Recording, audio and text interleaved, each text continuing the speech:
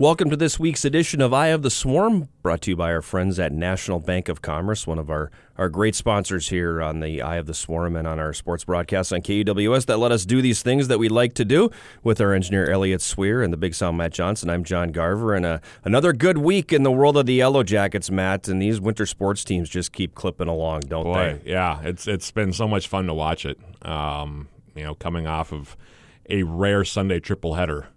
I mean, when's the last time we had one of those? Have we? I don't think we ever have. Yeah, I was about to say, I don't know. That's the first time for me. I mean, we're back to a regular Saturday triple header this week. We'll talk about that, of course. Knock on wood. Knock on wood. Because we don't know that for sure yet. Right, yeah, hopefully. Mother Nature may have intervened at some point between now and then, but okay. We're hoping so. Anyway, it felt kind of strange, to be honest with you, to have a Sunday triple header, but the teams just keep clipping along, and it's been a lot of fun to watch. I mean, we talked about the fact that this is kind of an unprecedented year for us. Yeah. Just because we've never had the four winter teams are all doing as well as they are right now at the same time. I would be willing to bet, and I don't think there's a way for us to actually research this. Maybe there is, because you only have to go back as far as 1998. But I don't think you can go back and find a year where we are, nearing the final week of January, and all four of those teams are above 500. Yeah. And three of them are sitting in really first place in their conference. I mean, I think you're pretty hard pressed to find a time where we've had this kind of success with those four teams. Yeah, I agree, and it's obviously not taking anything away from track and field. No, but they don't have standings. No, and they don't have points where you can stack this up against. So that's what I'm getting at there. Right, but I don't think you can go back and find a time where this late in the season those four teams are all sitting where they are. I agree. I've never seen it quite this way before. It's the first time I've had two first place basketball teams to cover right at the same time. We've gotten accustomed to it on the women's side. Yep. Which is nice. You want to be accustomed to winning. That's what you want. But what the men are doing this year has just been unbelievable. I keep going back to that scene in Bull Durham where Nuke LaLoosh goes, "I love winning, man. It's so much better than losing." Yeah. So when you say winning is good, kidding. That's where my mind goes. Yeah, exactly. But it's been the way it's come together has really been something to see, especially for the men's basketball team. I've had a ball. I know you've had a ball with men's hockey this year. And, with two coaches that really deserve the credit and the success that they're getting, because you and I both know they put everything they can into both of those teams. And to see what they're doing is really, really, really cool. Yeah. And I've enjoyed every minute of it. I'm sure you have too. Oh, absolutely. I've had a blast this year, doing this. It's been a long grind. Yeah. This is my 21st year of calling Yellow Jacket hockey. And, the first half of that was very, very good. Yeah. A lot of good teams, a lot of wins in there. A lot of wins. And the second half of it hasn't been as good. There's been a lot of teeth grinding and there's been a lot of tough road trips, a lot of tough broadcasts, where you're trying to find those things to talk about in the third period because your team has no shot at coming back in this one. Now you're kind of sometimes trying to find things to say because the other team has no shot in coming back in this one. So, I'm enjoying the heck out of it. It's been a lot of fun. I think coming where I came from and winning, and that's really all we knew was winning. It's been humbling to go through this stretch of a lack of success, I guess. Right. And now maybe I'm enjoying it a little bit more. Yeah. Yeah. Well, I mean, if you're along for the full process, I think, with men's basketball, for me, when I started out, and this is my 9th year, I think, 8th or 9th or something like that, maybe even 10th year. I have to go back and look. It's been a while. Yeah. When I started out doing the basketball games, the team was fairly competitive. It wasn't a championship level team, but you're also playing in the best conference in D3 at that time for sure, I think. Right. And, the guys were regularly making the playoffs, so we had that to look forward to. And they were regularly beating teams that were ranked. There were a few wins over Whitewater. Actually, the guys did fairly well against Whitewater over the years. Beat Eau Claire on a semi-regular basis. Could beat Stout. The only team that they haven't beaten or didn't beat while we were in the WIAC, while I was here, or since I have been here, was Stevens Point. We beat everybody else at least once everybody at least twice, actually. Mm-hmm. And on the women's side, I was lucky because in my time, we beat everybody in the conference. You got twice. right onto the when things started to ramp up under Coach Mulhern there. Yeah, exactly. And I was, with the women's program when they won the WAC title, the last year before they made the move to the UMAC. Right. So I had a chance to see some good competitive basketball, and then the men's program kind of struggled for a while trying to find an identity. There were a couple of coaching changes in there, and now with Greg, the team is rolling right along, and this team has, as we were talking about off air, this team has shown some things that we haven't seen, even with the quote unquote good teams that were in the WIAC all those years. This team has something a little bit extra to them in terms of intensity and ability to pull away and go on long spurts that we haven't seen before. And it's just been a joy to watch it. And, I feel kind of the same way watching the men's basketball team as I do watching the men's hockey team, that there's just a level of intensity throughout the team that's a little bit different, a little bit elevated this year, and in a positive way. Right. So winning has a way of doing that, though. Yeah, I mean, they're playing at a much higher level. Right. Consistently. And that's a lot more fun to broadcast. Right. you know? It certainly is. Yeah, instead of sitting there trying to figure out how am I going to explain this game now. Right. Because I've got another 20 minutes to go and we're down by 15. Yeah. What am I going to talk about? Because our chances of coming back aren't great. Right. But now with this team, they got a chance anytime they take the floor. Right. So, and a good chance. So it may just, even from a broadcasting standpoint, just makes it that much more. You've touched on WIAC stuff here a little bit, so right. Hypothetically, if they're still in the WIAC, where do you think this team stacks? I think this having seen a few of those WIAC teams now this year, I think this is a team that could challenge for a playoff spot for sure. I think they're good enough to beat probably most of the teams in the league. Whitewater's way down this year. Stevens Point is they're okay. They have good moments and bad moments. They had good moments against us. Yeah, they had good moments against us. They've had other bad moments. And they got beat at home by 20 by Bethel in the game earlier this year. So they've been up and down. Oshkosh has really slid back quite a bit. Maybe the ability to pick them off. Platteville's got a good team this year. Platteville's got a really good team. La Crosse has got a nice team. But yeah, I think that these guys could play with most of the WIAC for sure. I haven't seen specifically Platteville play, but their results tell you that they've been good. The guys played a very close game with Eau Claire. Lost a game that they probably could have won down there, definitely. Ended up losing it by 6, 75-69. That was early in the year. But yeah, I think that these guys feel like they can play with anybody. And they've played the schedule to kind of go along with that, really.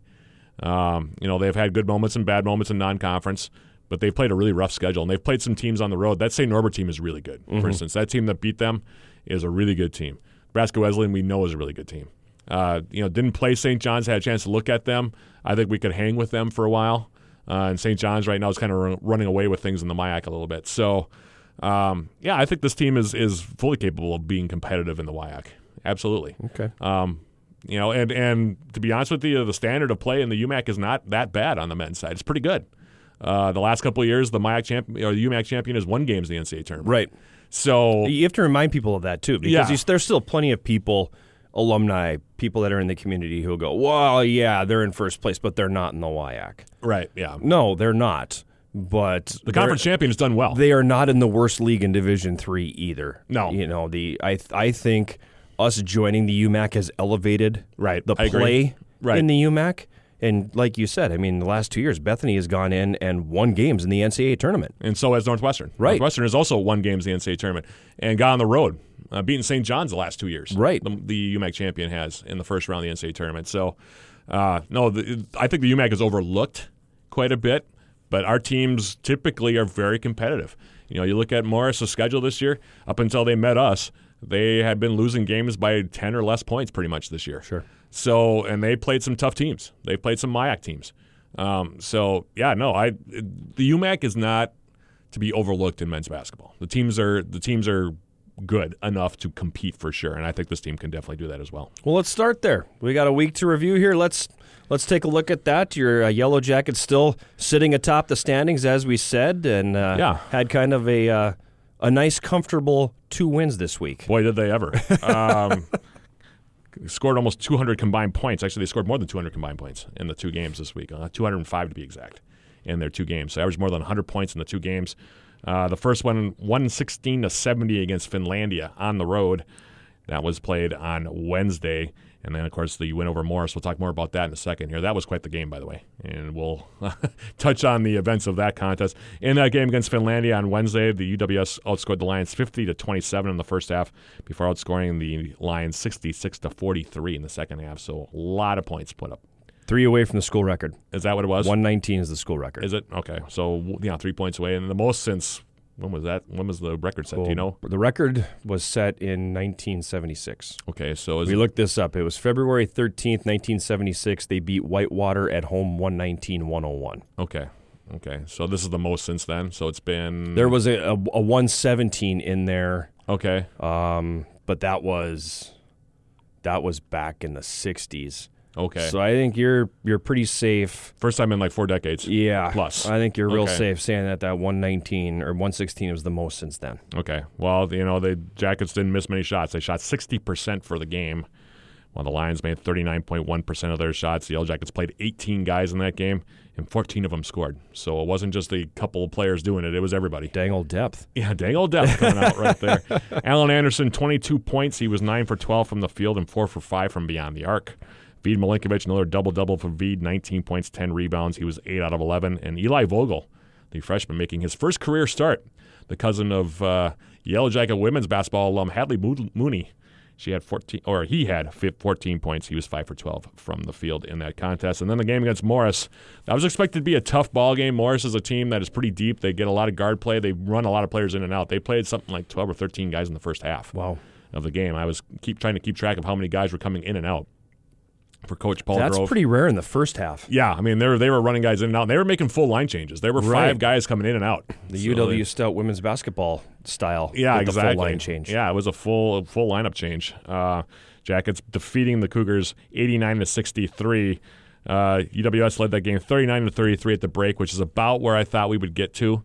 Morris had played a lot of tight games up until then. Like I said, they had lost most of the games that they had lost. They came in 4-10 on the season. But almost all of those 10 losses were by 10 points or less. So they had been very competitive. But the Yellow Jackets in the second half, boy, did they put the hammer down, scored the first 20 points of the half. Second time they've done that this year. That's incredible. Yeah, that they've scored at least 20 points in a row and a half to take a 59-33 lead on the way to outscoring the Cougars 50-30 in the second half. Again, 18 players played for the Yellow Jackets and 11 scored in that game. Yellow Jackets shot 51.5% for the game, and actually that number came down. They were up near about 60%. Missed a lot of shots late as the young guys came in. They were shooting shots from kind of all over the place, but missed a bunch of them. But 51.5% for the game, while the Cougars made 45.8%. Jackets had 4 players scoring double figures. Mac Reckdahl had a big game, 22 points, 8 for 13 shooting. He was 6 for 10 from beyond the arc in that contest. Vid Milinkovic, 20 points in the ballgame, 7 out of 11 from the field, hit all 3 of his threes and all 3 of his free throws in that contest. Mason Ackley, the freshman, 14 points. He was 6 for 9. He also had a big monster dunk during that 20-point run, while Alan Anderson finished with 13 points on 5 for 9 shooting. So really impressive performance. I was kind of blown away. 2 times this year now the Jackets have scored at least 20 points to start a half on somebody. That's incredible. Joining the game against Bethany Lutheran, I think it was December 14th. December 14th, yeah. So that, and of course, in that game they scored the first 24, and in this game they scored the first 20 in the second half. That first 24 against Bethany Lutheran was in the first half. But yeah, second time this year that they've scored at least the first 20 points in a half against somebody. And I don't know if I've ever seen that before at any level of college basketball. I know I haven't seen it here. Yeah, I know I haven't seen it. We here. were both kind of drawing a blank. Yeah, it's just incredible. Yeah, I mean it was a run to happen once. Yeah, and they've done it twice now. That's boy. Yeah. It says just as much about their defense as it does their offense, though. Yeah, they're playing on both ends of the floor. Mm-hmm. When you put a run like that together, you're playing both ends very, very strong. Yep, and making shots, and you're turning it in. You're turning defense and offense quickly too. I mean, you're getting out in transition, and it was really something. I mean, and that 20-point run took place in about 10 minutes. Wow. So yeah, good for them. Yeah, good for them. Really good for them. Kind of overshadowed a little bit. Women's basketball continuing to tick right along. They're 10-5 now overall, 6-1 in the UMAC, tied for first place with Bethany Lutheran. They've won the last 5, and they had a nice win as well. Only one game this week for Coach Zach Otto Fisher and company, defeating Minnesota Morris by the score of 80-60 on Sunday at the Mertz. And Superior UWS led 19-13 after 1, 39-24 at half, and 58-41 after 3. It was the 10th straight time the Jackets have defeated the Cougars. And that's saying something because Morris is a pretty good program. Really? Yeah. Yeah, that's crazy. So, I mean, if I'm doing my math right here, since we've joined the UMAC, We haven't lost to them. we have not lost to Morris. Nope. I suppose. I mean, you take it. They've only lost 3 games, and they've Right. all been to Bethany Lutheran. So. Right. Yeah, exactly.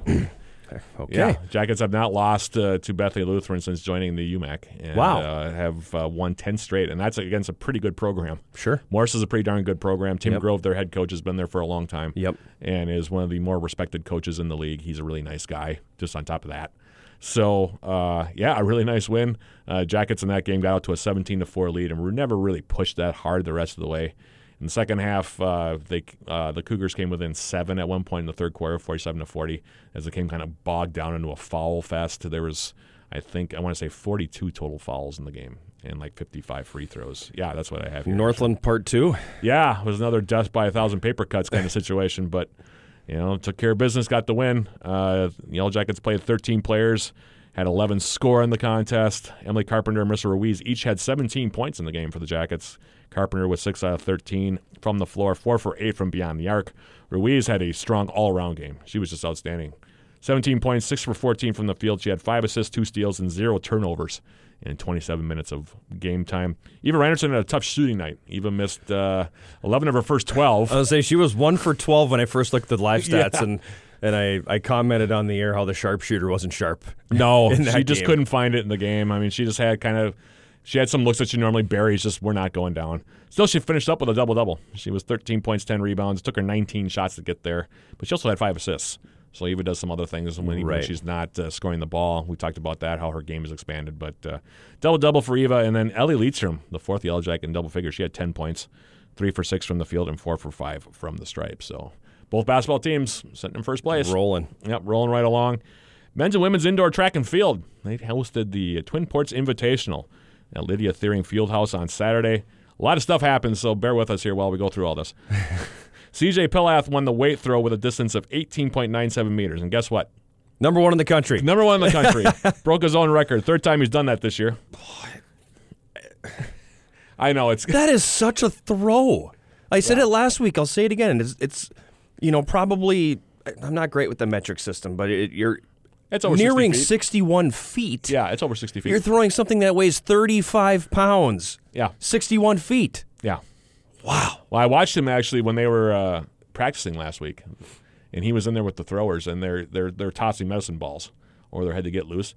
Him tossing the medicine ball is a piece of cake. It's the easiest toss in the world for him. And other people are, I'm not, yeah, exactly. doing that, and he's just holding it over his head and just like, here we go, So CJ just continued to roll right along.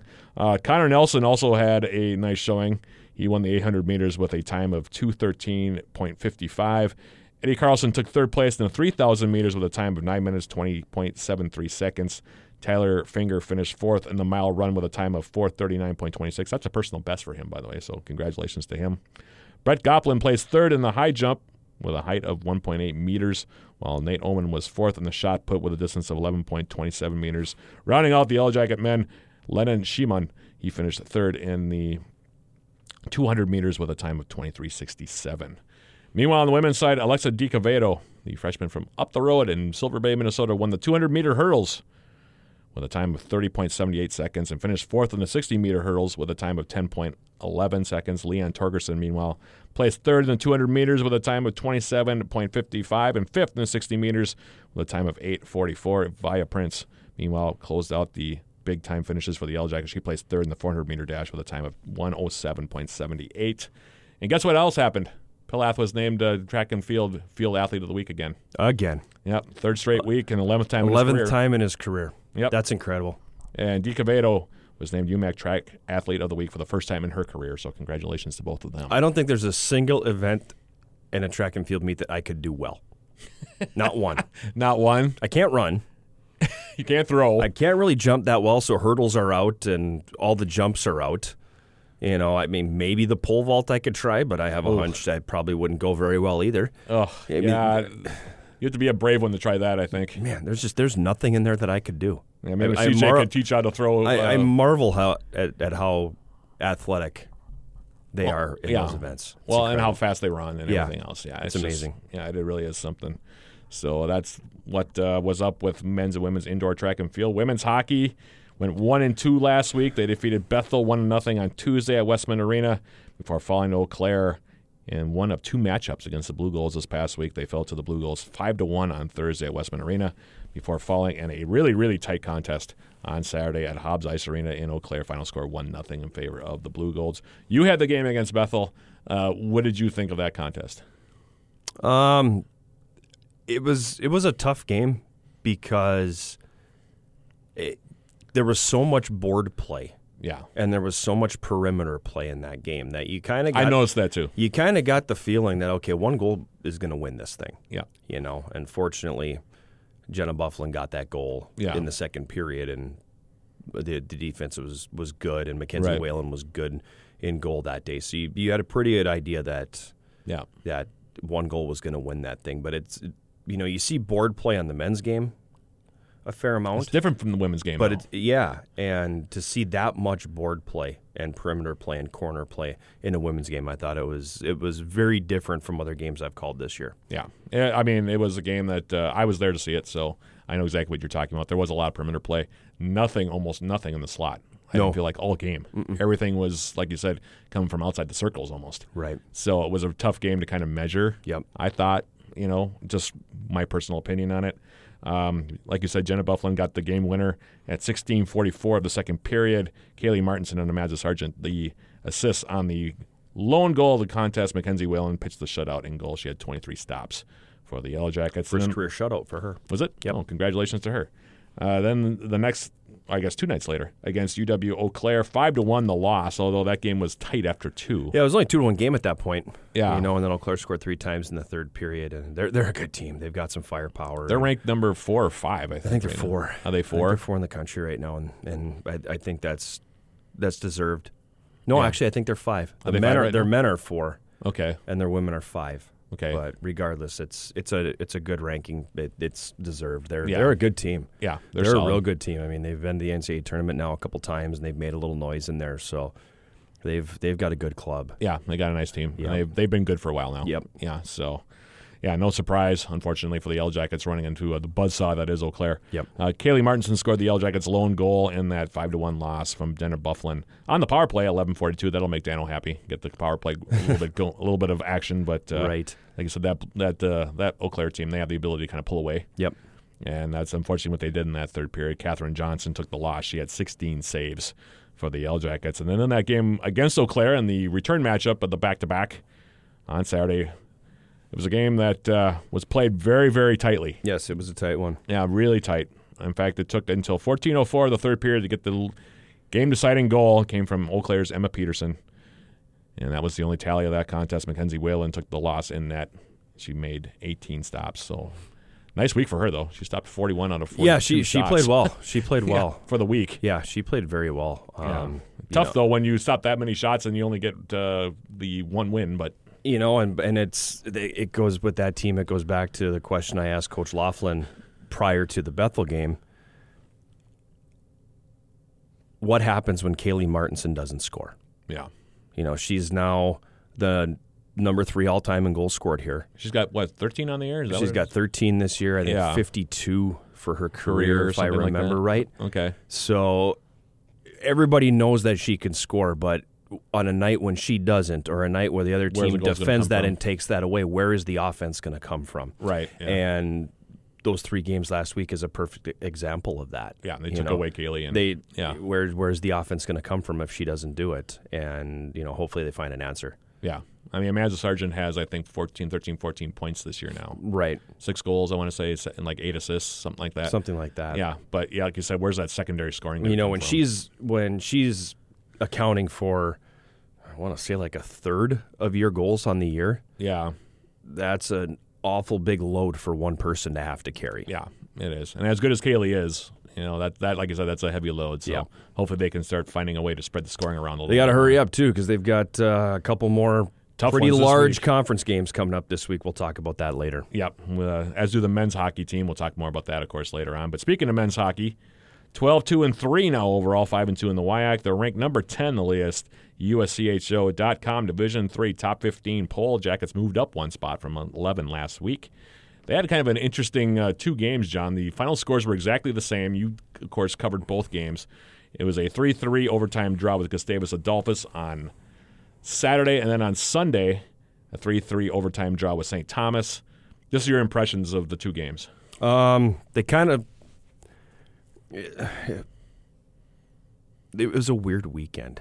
I thought so, too. I watched the game against Gustavus. It was a weird weekend. You know, they... I think if you were to ask the coaches, ask the players, they would all say, yeah, we've got to be better than we were. You know, they came out. I thought, you know, in talking to Coach in the pregame on Sunday, he thought about the Gustavus game. We didn't come out very well. I thought they came out pretty well. Okay. It was a really entertaining opening 10 minutes of hockey in that game because there was only 2 stoppages. It was back and forth. Changes were flying, people getting in and out. Yeah, it was a really good opening. Pace was 10 good. minutes. The pace was good. You know, it was fun. Then Oscar gets hurt. 18 seconds later, Gustavus scored. So you took a couple, you know, punches to the jaw right there. Right.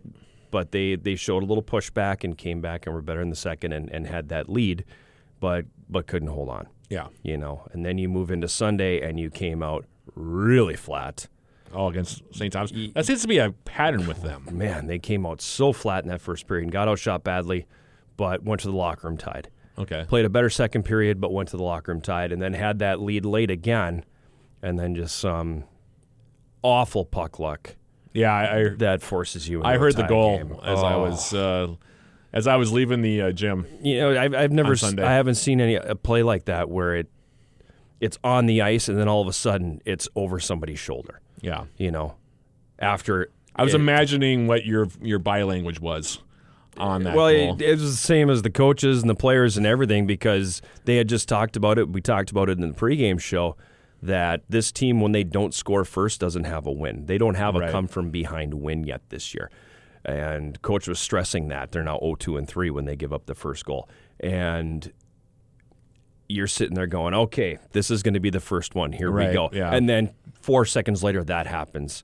And it's like, you got to be kidding. I thought it was going to happen against Gustavus, to be honest with you. When Colton Bates scored that third goal, I thought that's going to be enough. Right. And then the defensive breakdown at the end, unfortunately. Yep. That ended up costing them that game. Yeah, a little bit of a breakdown, a bad line change, and you're asking your goalie to make 3 saves in an exchange. I mean, and that kid was wide open. And that was the part, I think, that was most disappointing as a fan for me to watch. Right. Was the fact that he was camped out in the middle. And that was their leading scorer. Yeah. And Caleb Johnson is their leading scorer. And I was just a little bit disheartened by that. But we'll go into the details here.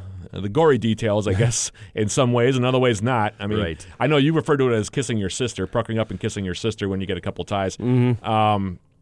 Overall on the weekend, was that your impression? It was just sort of like we ended up with 2 situations where we kissed our sister and just went home? Yeah, pretty much. Okay. Pretty much, you know, and I think I felt like on Friday Gustavus deserved better. Okay. Because down the stretch in the third period in the overtime, they were a better team than we were. Okay. And then Sunday I felt was the opposite. I thought Superior deserved better than it got in that game. It sounded like, in the game against St. Thomas, we could have won that game. We had so many chances to win that thing in the overtime. They dominated that overtime, and their goaltender was very, very good. Okay. Yeah. Yeah, so, it was literally a 50-50 weekend. Yeah. Pretty much. Yep. Yeah. In that Gustavus game, the 3-3 tie, the first of the 2 3-3 ties, Artur Turchiev opened up the scoring for the Jackets at 10:50 of the second period. And as you talked about after Oscar Svensson got hurt. Yep. We'll talk more about that in 1 second here. That was on the power play from Charles Martin and Andrew Durham. I think that tied the game at 1 at that time, did it not? Yes. Yes, it did. Okay. Yep. Then Connor McLean, who's been finding the scoring sheet a little bit more here as the season has moved on, scoring at 14:16 of the second period. Chad Lopez and Dylan Johnson on the helpers. And then Colton Bates Rounding out the scoring for the Jackets, gave the Jackets a 3-2 lead at the time, off an assist from Liam Blaze and Troy York that came at 9:27 of the third. And it was a weird, like you said, weekend momentum-wise because Oscar played the first 12:55, made 5 stops, and then got hurt. Yep. Came out, Miles Hector came in, gave up his first goal in 18 seconds. He played the last 52:05 and made 16 stops in the contest on Saturday. Then on Sunday, make the trip up the highway to St. Paul to take on St. Thomas, a team that we always seem to really kind of scuffle with, at the beginning especially. In their building. Yeah. I don't know what it is. We play them, I think, a little differently up here for some reason. Okay. But in their building, we have a hard time. We struggle in the first period in that building. Okay. We were there a year ago, and we were down 3-1 right after away. one, and that was sort of the bottoming out of the season. Was that contest last year? Yeah, where the team just wasn't good. Yeah. So 3-3 against St. Thomas as well. The next day, Sunday, part of our three-game Sunday triple header. Dylan Johnson opened up the scoring for the Jackets, 19:04 the first period, off an assist from Connor McLean, and that made it 1-1 after one, despite playing a bad period according to John. You got outshot 15-4 in that period. You feel good at 1-1 after that. Yeah, you do. Miles Hector played really well in that period. Okay, kept him in there. Really well. Bruno Berzaitis from Pavel Makazanov scored the Jackets' second goal at 18:15 of the second. And then Liam Blaze at 2:52 of the third from Troy York. Miles Hector ended up getting the decision or the tie in goal for the Jackets. He made 34 stops. But, 2 games, 2 3-3 overtime draws. It's, that's the thing with hockey, and you get it with soccer too. You go on the road and you can play really well or play really badly and still end up with a tie. Yep. The one thing, and I was talking about this with some of the people at the track meet, they didn't lose. No, it's the good news, bad news of the whole thing. Hey, great news. We didn't lose this weekend. Bad news. You didn't win this weekend. Right. Yeah. It's very much so this is where we are. Yep. 6-1, half dozen of another. Yep. It's one of those kind of situations. Exactly. So that was the week that was in Yellow Jacket Sports. The week that was. Yep. They only get bigger from here. Yeah. It's going to get to be a lot more fun as we move along here. Indeed. And we'll touch on that a little bit more later on. But coming up next here on Eye of the Swarm, we will have a visit with Greg Polkowski, the head coach of the first place Yellow Jacket men's basketball team. Always a candid conversation when you have Coach Polkowski in here. And we'll have that for you right after this break. You're listening to Eye of the Swarm.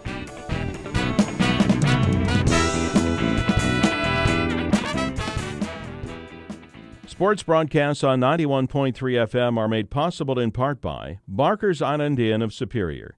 The Barker's Waterfront Grill offers breakfast, lunch, and dinner overlooking the harbor. More at barkersislandinn.com. Northern Wisconsin's Island Getaway.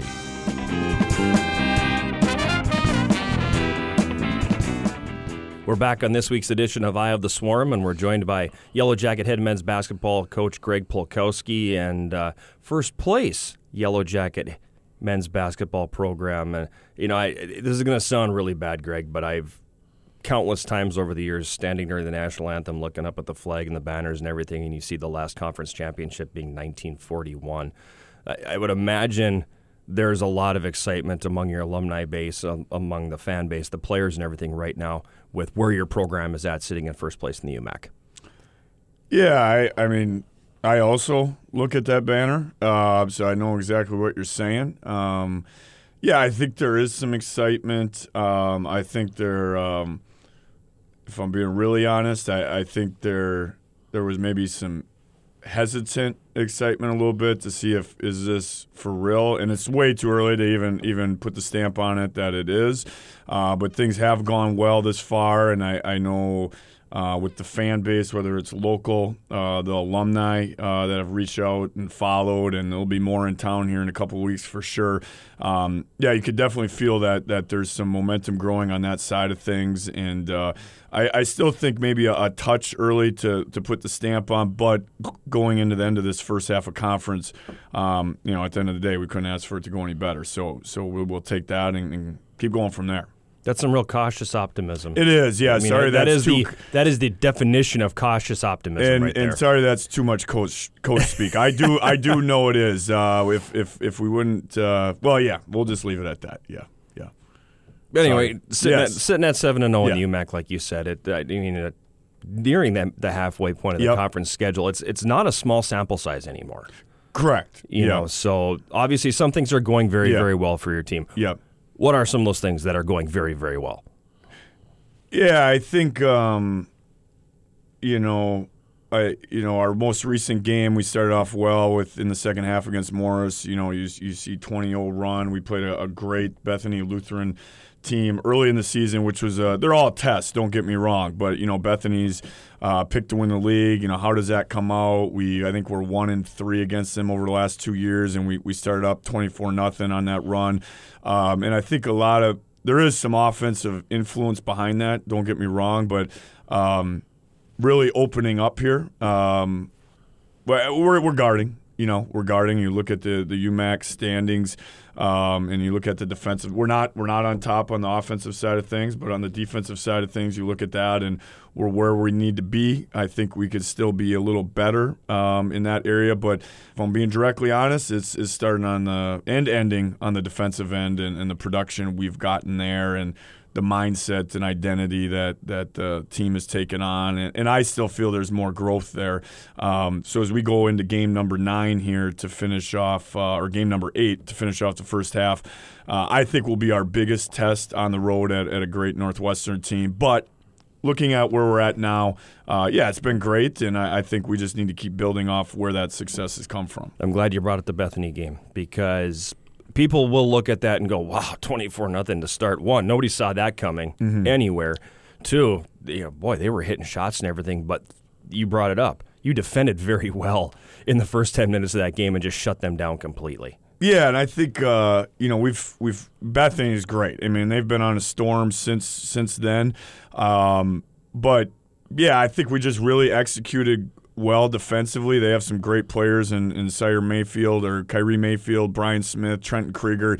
And, the matchups worked for us well that day, and I think things flowed well. And it's always going to come back to defending. I asked our guys the other day, when most recently it's fresh on their memory, 20-0 run against Morris. Like, what does that mean? And I think a lot of people think, well, Mason had a dunk and Allen had a breakaway, and Mac hit threes in transition. But you could tell that the mindset's in the right spot, because they're talking about the stops we got and what led to that. So that's the root of it. That's the root of it. Now, don't get me wrong. We need to score the ball, and we'll take all that comes with of it. But it starts and ends on the defensive end. That's where we'll flourish or not flourish, based on that. So I tend to agree. I mean, having called both games now, 2 games where you've scored at least 20 straight points to open up a half, that's never happened in my career here.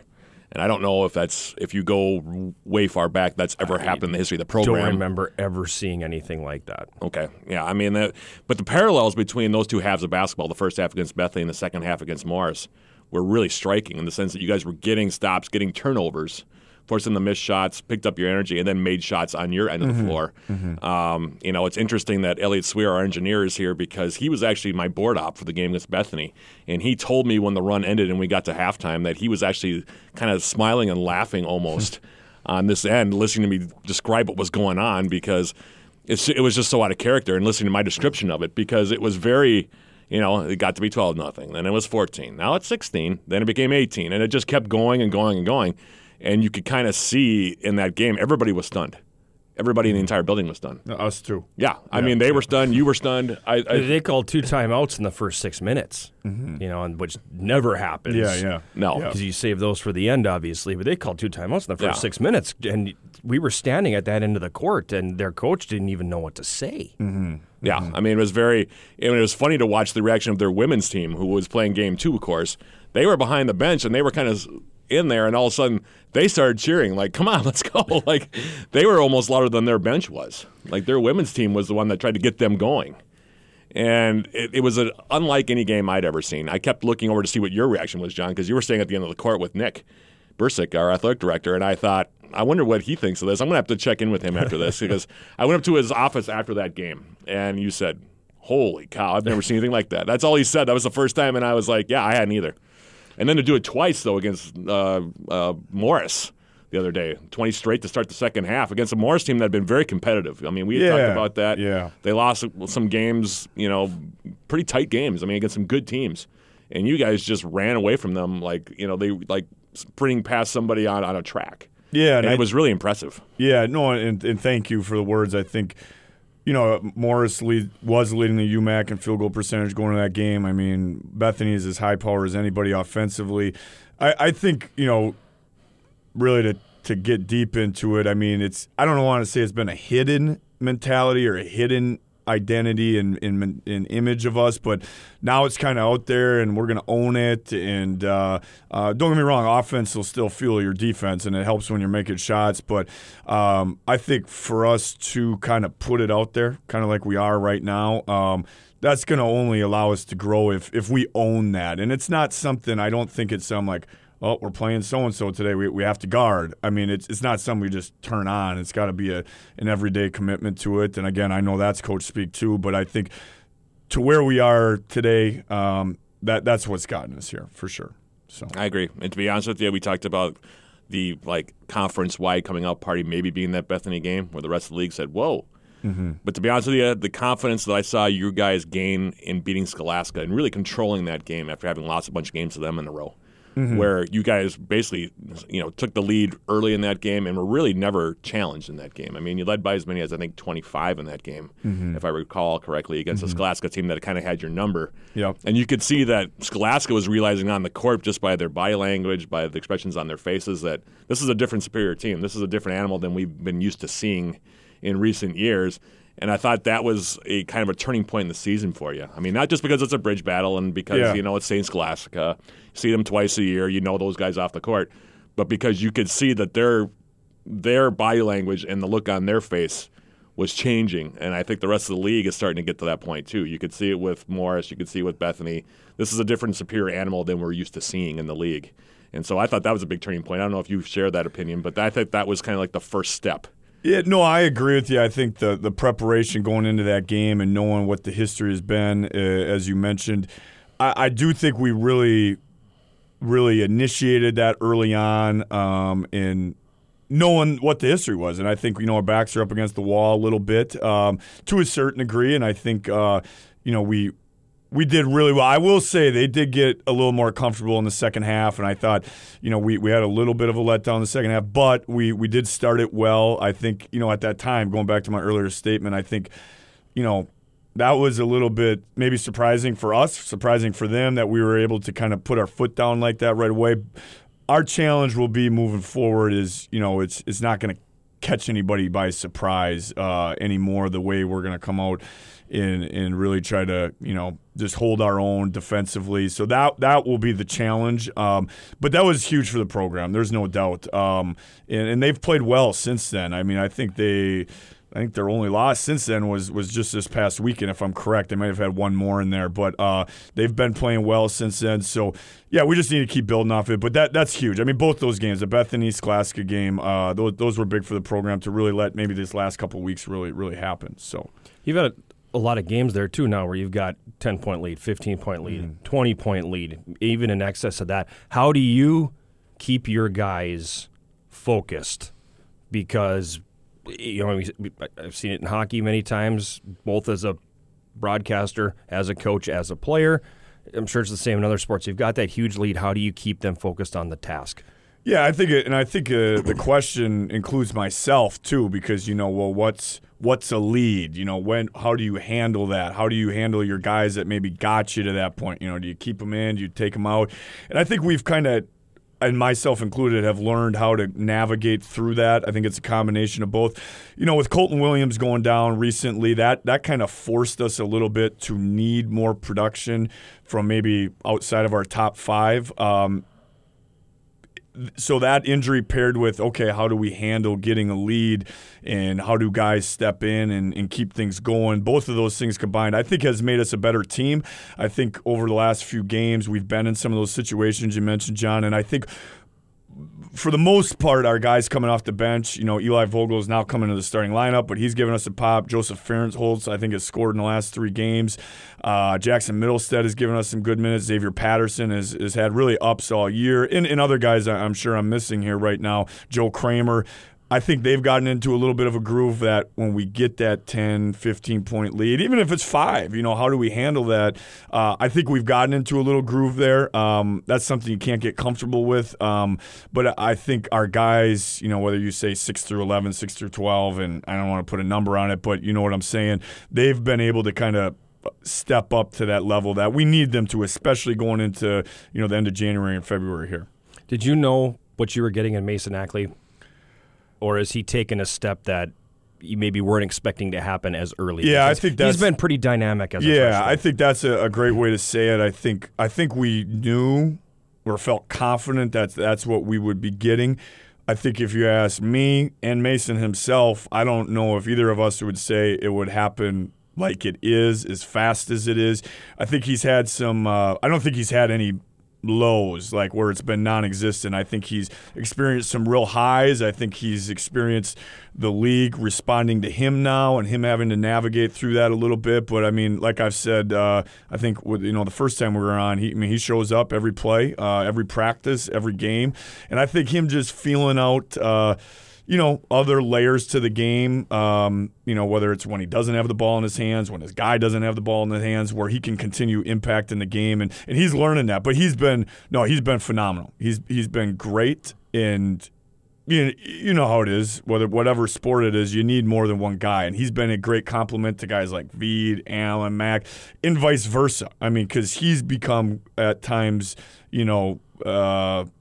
the guy that's really got the spotlight on him. And I don't mean fanfare and all that, but just how teams are guarding him and what it may be. That helps Veed get things looser and so on and so on.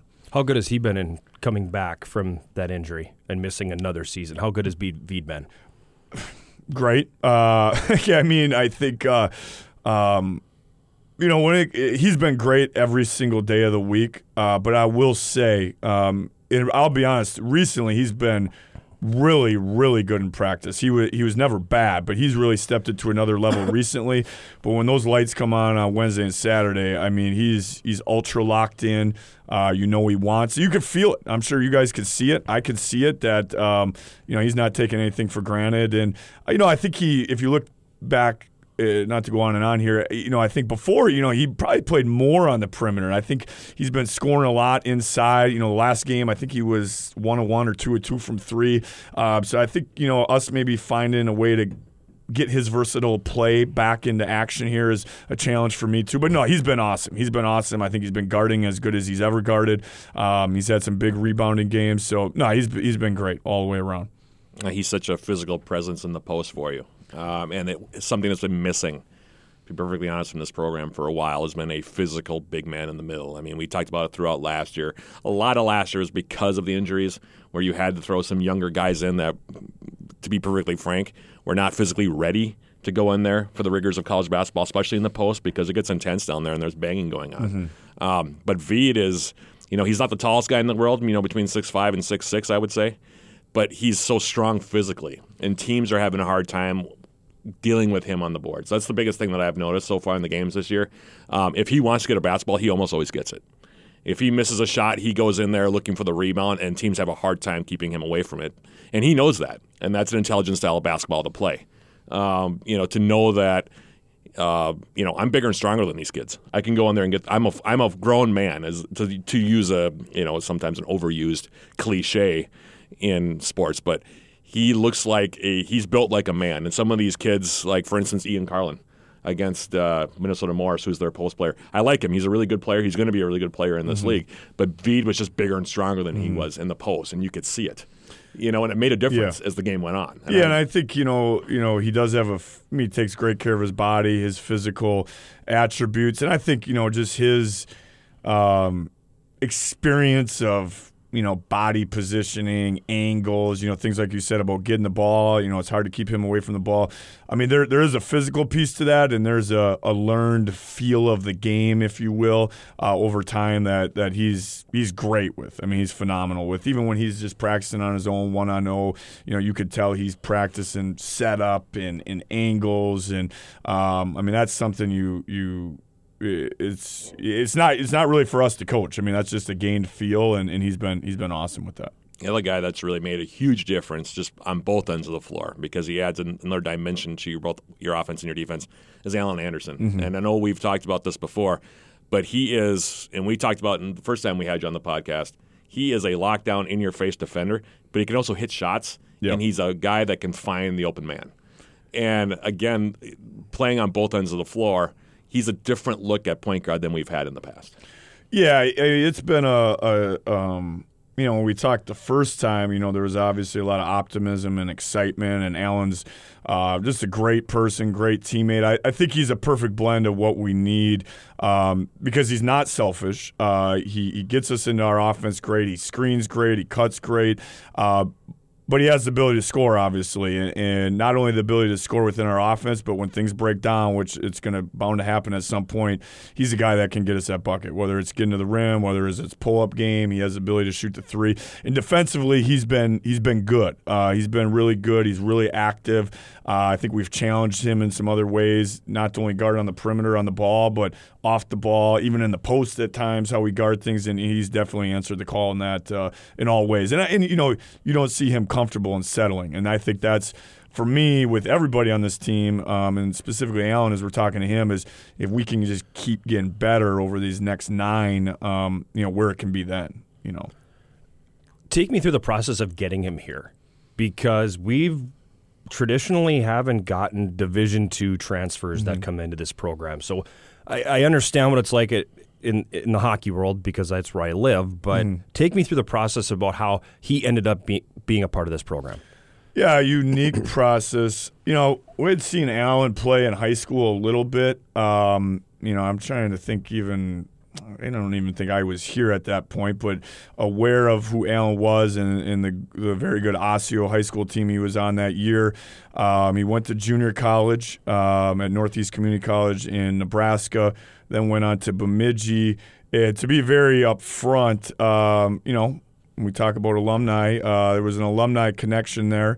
Former basketball player and assistant coach Greg Burke, who's been just awesome still as part of the program, and I think there was some communication that way. Alan reached out to us, and things really just went forward. And I think as you go back to last spring and summer, knowing what this team needed to kind of fill those extra pieces after you go back to 2 years ago losing Shaq Coleman, you go back to last year losing Montroy Scott. The point guard, we've been blessed with point guard play, and we have young point guard play, and Xavier Patterson and Ronnie Galvin's continuing to develop, and Thomas Robarge is kind of turning into that pseudo combo point guard. But we needed one more guy to fill that role in what it's been the last 2 years. So the timing was perfect, and I think great for him too, because it was an opportunity to step in and be impactful, and he's definitely done that. But you know how it is, when you get guys from a higher level, there's usually other things that help, whether it was past recruitment, which it necessarily wasn't in this case, but alumni, people that they're always helping. So that was it was a blessing for sure. It's interesting because I actually asked him that question because he was my halftime interview for the Morris game, and what brought you to UWS, and he said Coach P. He was very upfront about it. He said, I was interested. I'd been looking around a little bit. I wanted a situation where I could play my senior year and have a good experience. He's like, but he credits you with a lot of him coming. But don't get me wrong. We recruited him extremely hard. I won't take all the credit, but once we saw the opportunity, it was on as hard as we could after that with the opportunity that was in front of us. So. Well, I was excited when I knew he was coming. When you told me that, I said, well, the team looks pretty good except for the point guard slot. What do you got? Oh, we've got this guy coming in from Bemidji, Division II transfer, played a few minutes up there, and I thought, okay, that's a good deal. I'll take that. And I went and looked up Alan's stats, and I thought, this is a guy who played, he wasn't a bit player for them. He played quite a few minutes when he was in there. And so I knew he was going to make an impact. I didn't know what it was going to be necessarily in terms of overall game. But with his background, having played at Osseo, which is a huge school, big-time program, having played at Bemidji State, he has some serious credentials as a basketball player in his development. And it's good for the program to see that, I think, because we do kind of rely on smaller towns and some younger guys to come in here. But Alan's a big-time talent. And having him come in and kind of solidify everything just because of his experience, his amount of playing time, the amount of minutes that he's logged in college basketball up until now has I think made a huge difference in this team too. Well, and his experience and something you don't see as much on the game day or film is, he played at OSU, he played at Northeast, he played at Bemidji. He has a great deal of experience, not even basketball wise, but coaches, practice environment, different teammates. So he knows how to conduct himself and how to lift others up and how to hold others accountable. And you would think of the guy that's only been here a few months, how much is he going to communicate those things? But he has no problem stepping up to the plate and telling not only myself but others, what's needed. So that's been as valuable as anything. Oh, and he smiles a lot. Yeah, and I hate to say something as kind of what seems like kind of, I don't know, periphery as that or as shallow as that, but the guy's always smiling. Throughout the interview with him, he was smiling at me the entire time I interviewed him, and you could tell he's just really enjoying this experience, and it's lifting everybody else up too. Yeah, especially with Veed coming back, Colton.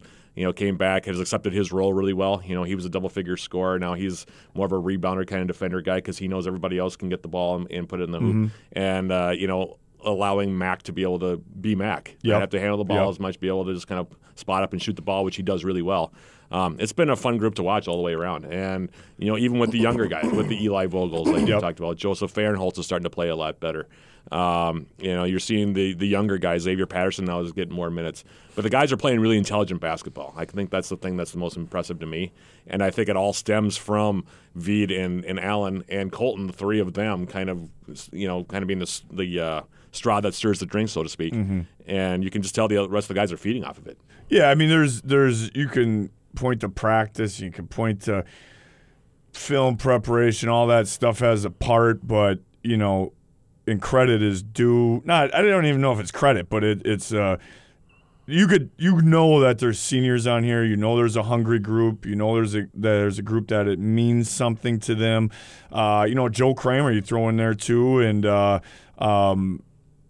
that does a lot. It's when you have that kind of piece that's kind of pushing you outside of practice, outside of film, outside of workouts. That does a lot to kind of fill all those extra gaps when you want to keep a team to keep an edge, and we're blessed to have that too. Coach McKenna's been telling his team here recently, now that they're ranked nationally, we're not hiding anymore. We're not under the radar anymore. We are going to get everybody's best every night. And I think with your team, you've kind of made that statement too, going 7-0 through your first 7 in the UMAC, that you're going to start getting everybody's best. What do you do coaching-wise? We just keep doing what we're doing, or do you have to kind of adjust your mindset a little bit now because that every time out, everybody's throwing everything at you?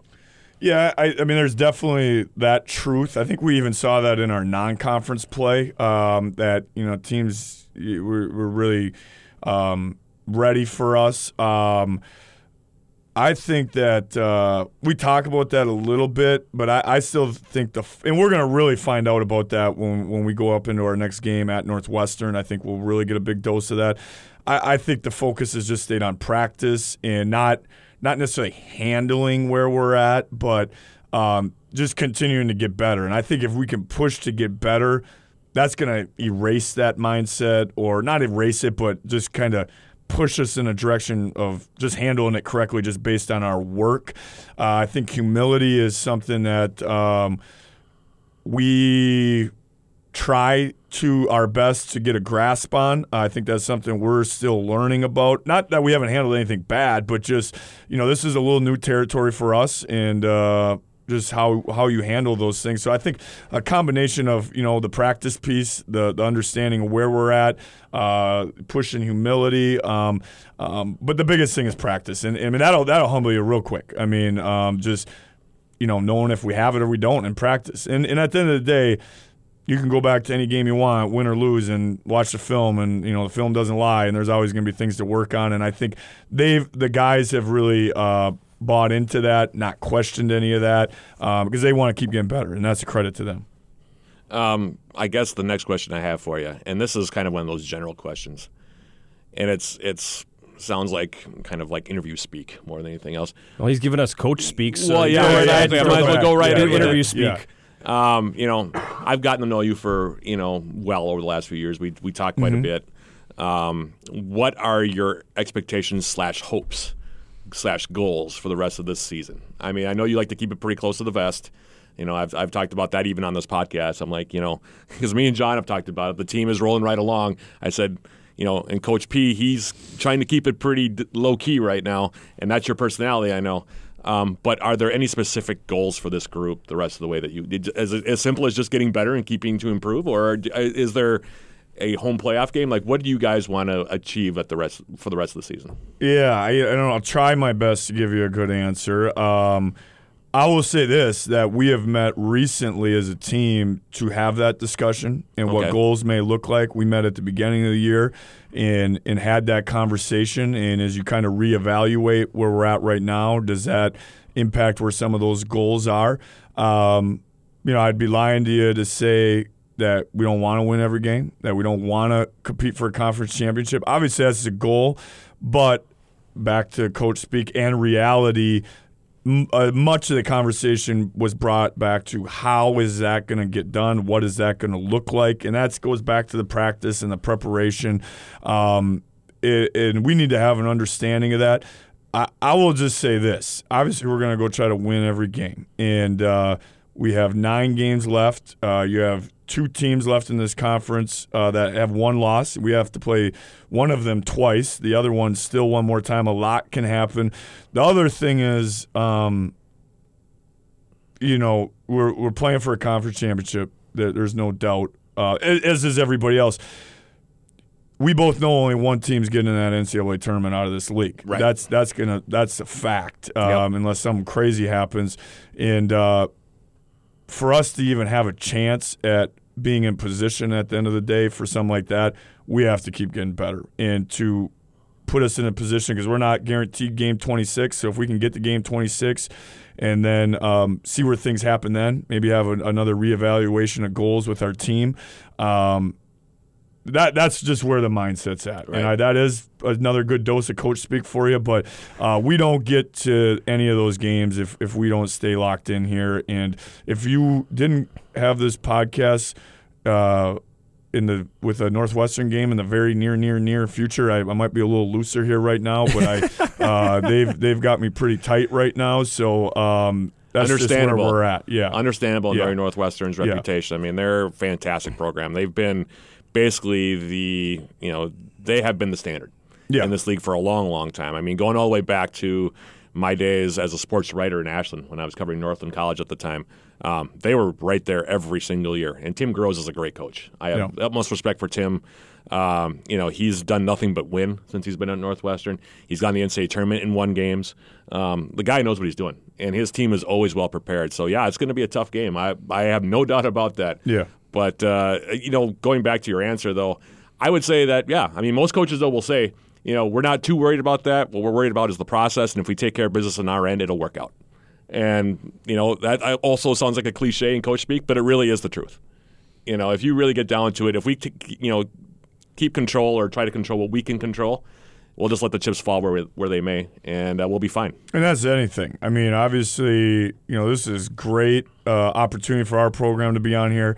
It's great entertainment for this episode, all the others, and it's awesome. It's awesome. I think, as you know, in the hockey world, any other sports world, I mean, if we don't take care of business, we're not having this conversation. Right. So that's where the root of it goes back to again. So focus on ourselves and get the job done. Take care of business on our end, and then we'll let the chips fall where they may, and then we'll see what happens. Yeah. That's basically what it comes down to. I know you do have a big game coming up tomorrow, which will be done by the time this airs, and I know you're a few minutes away from practice, so we're going to let you get out of here. Greg Polkowski, head men's basketball coach, first place in the UMAC. Thanks for stopping by. Thanks, John and Matt, as always. Thank you. We're going to take a quick break, and we'll be back with more of the Eye of the Swarm right after this.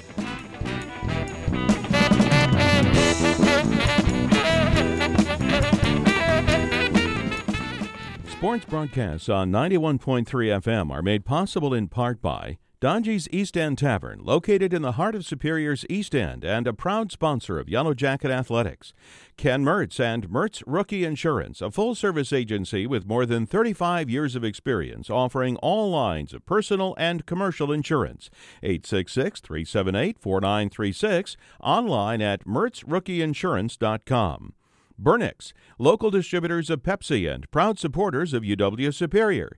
And by Northwest Outlet, family-owned and operated for more than 60 years, offering a full line of sporting goods, footwear, clothing, and outerwear. 1814 Belknap and Superior or at northwestoutlet.com.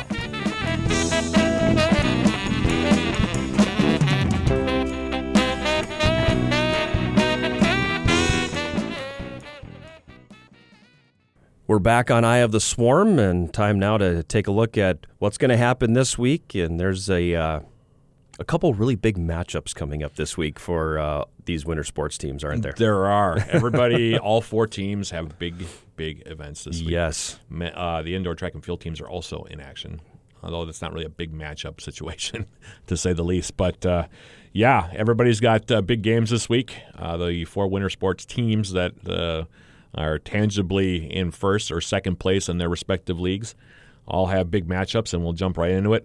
Men's basketball this week. On Wednesday, they are at Northwestern. It's a 5:30 p.m. tip-off against the Eagles. We hope that people will have listened to that. We hope you enjoyed the broadcast. Yes, exactly. That's about all I can say about that one. That'll be a tough ball game. Jackets at 7-0 in the league. The Eagles are at 6-1. And Coach Tim Groh is one of the best coaches in the conference, maybe the best coach. In my opinion, he's the best coach in the conference. He has had them at the top of the league now for going on 20-plus years. Yep. And they are always a tough out. They've won NCAA tournament games, and their teams are always really well schooled. They're really well, put together, very fundamentally sound. They always shoot the ball well. They always handle the ball well, and they don't beat themselves. So that's going to be a fun matchup on Wednesday. Like I said, we hope you will have listened to yours truly in that one. But if not, you're in luck because the Jackets will be back home on Saturday to take on Crown in a 3 p.m. contest at the Mertz. 2:45 the pregame with yours truly. The Jackets taking on the Storm for the second time this year and hoping to sweep the season series from Crown. That'll be at 3 p.m. Again, that'll be game one of a 2-game doubleheader. We'll have a triple-header of another sports. Triple. Yep, another triple. This time on Saturday instead of Sunday. We hope. Which is, what we're hoping for. I don't know. Is the weather supposed to be bad? I don't even know. We're supposed to get a little bit of snow in there, but I don't think it's anything that's going to cause anything to be canceled or moved or anything like that. No. Okay, well, that's good anyway. So that's what's up on tap for the men. Same situation for the women. Just they play the same exact teams just about an hour or 2 hours later. The women playing Northwestern on Wednesday as well. That'll be a 7:15 opening tip. Again, we hope you'll listen to yours truly. I'll have the doubleheader. If you're curious, of course, all these games are listed on our broadcast page, I think on the website, right? The athletic website? UWSYellowJackets.com. Okay. Go under Fan Zone and select the broadcast schedule. Yep, and it'll tell you exactly who's broadcasting what game at what time. On Saturday, they'll be back home with the Yellow Jacket women. That's going to be a tough game against Northwestern, by the way. Shouldn't overlook that one. Jackets are 6-1, tied for first place, as we talked about in the open with Bethany Lutheran. One game behind are the Northwestern Eagles at 5-2, so that'll be a good matchup as well. A lot on the line in those two games on Wednesday. It'll be interesting contests. Then they'll be back home on Saturday to take on Crown for the second time. Yellow Jackets, again, looking to sweep the season series. 4:45 p.m. the opening tip there. I'll be on with the pregame starting at 4:30, and then I'll lead right into men's hockey with Mr. Garber sitting across from me. And the Jackets, we'll talk more about them in a second. They've got a big couple games this week, John. Yeah, huge games. 2 road games, too, which is – I didn't know that they did the back-to-back series anymore. Yeah, you still have a couple. Okay. Because we had... Because I maybe I just haven't been noticing, but has that been a thing that's been going on for the last few years, or is this because Northland came in now? It's because Northland came in now. Okay, so it's added you have to juggle your schedule, plus you're playing everybody 3 times. Okay. So it creates a couple weekends in there because we had Northland on a back-to-back for a weekend series. Okay. We've got Eau Claire for a back-to-back as well. Yep. Men's and women's indoor track and field, as we mentioned, also in action there at the BSU Open, hosted by Bemidji State at the Physical Education Complex in Bemidji. On Saturday, 11 a.m., action will get underway in Bemidji. Women's hockey has 2 huge games this week as well. Yeah, big time. They do. They do. They're having a home-and-home Although it's not on back-to-back nights. There'll be a day in between. Right. But, a couple of big games against the number 7 ranked team in the country, UW River Falls. Opens up this Thursday at River Falls down at Hunt Arena, 7 p.m. The opening face-off there. Then they'll take Friday off, collect themselves after whatever happens in that game, and then do it again on Saturday, this time at Westman Arena against River Falls, 2 p.m., the opening face-off there. So a couple of huge games. Those are huge games. Yeah, Dano's team. Those are huge games, especially when he got swept by Eau Claire last week. These are really necessary points if they want to stay in the top 2 and get themselves a home playoff weekend. Yep, exactly. So big games there, and not to put too fine a point on it, but the exact same scenario really for the men's hockey team, except both their games are on the road this week, and they are on back-to-back nights. At number 4, UW Eau Claire, both Friday and Saturday. Both games, 7 p.m., the opening faceoff from Hobbs Ice Arena down in Eau Claire, and Mr. Garver will be along with the pregame starting at 6:40 both nights. Those should be a pair of pretty fun games. I mean, you've got 2 teams ranked in the top 10 nationally that are going to be playing there. There was that long streak where the Yellow Jackets didn't beat Eau Claire, and they took care of that last year and then went down there in the WIAC semifinals and actually won the Friday game and were poised to win Saturday until that late power play came up. But they know they can win in that building. Then they met back in early November, which seems like a whole another season ago. Which was a bizarre game. It was an overtime game. They lost 3-2 in overtime, but the penalty count was just ridiculous. Yeah, there was 26 penalties called in that game. It was. You had a hard time getting a read on how those 2 teams would stack up against each other because they were always playing during special teams. There was no flow at all. It was all special teams. Yeah, but I shouldn't say that because it felt like there was no flow. It felt like it, but for the first 10 minutes of every period. There was the first 10 minutes, there was 1 penalty called. Right, yeah. The first 10 minutes of the second period, there was 1 penalty called. The first 10 minutes of the third period, there was 2 penalties called. And so there's 4, right? And there was 26 called in the game. Yeah, and then the referees got really whistle happy. Yeah, but in the first half of those periods, it was tremendous hockey. Yeah. So I'm excited to see where this goes. I think they're big, they're fast, and they're skilled. The player is. Yeah. The strength of their team lies in their defense core, and how the Yellow Jackets are going to attack that. That's what I think is going to be the difference. The Yellow Jackets they're in the driver's seat. They're in first place right now. They've got a 3-point edge on Eau Claire. So that's a nice position to be in. You always like when you control your own destiny, and they kind of do. Eau Claire, they've got a big one Wednesday. They play Stevens Point on Wednesday night. Yeah, that's a big one. So they're going to have 3 games in 4 days. Oh, wow. How do you take advantage of that? Right, yeah. So there's a lot going into this, but I can't wait. This is going to be some fun. Yeah, this week in the WIAC then going to be very intense in men's hockey. Yep. You can already tell. So that's what's coming up. It should be a fun week. And it's going to be a fun week. I look forward to being back here next Tuesday and reviewing this. Yeah, we'll see what transpires between now and Tuesday. It should be a fun week, and we'll have plenty to talk about. I can't imagine that we won't. No, we'll have plenty to talk about, that's for sure. He's our engineer here in the studio, Elliot Swear. He's the Big Sound Matt Johnson. I am John Garver, and thank you for listening to this week's edition of Eye of the Swarm, brought to you by Barker's Island Inn.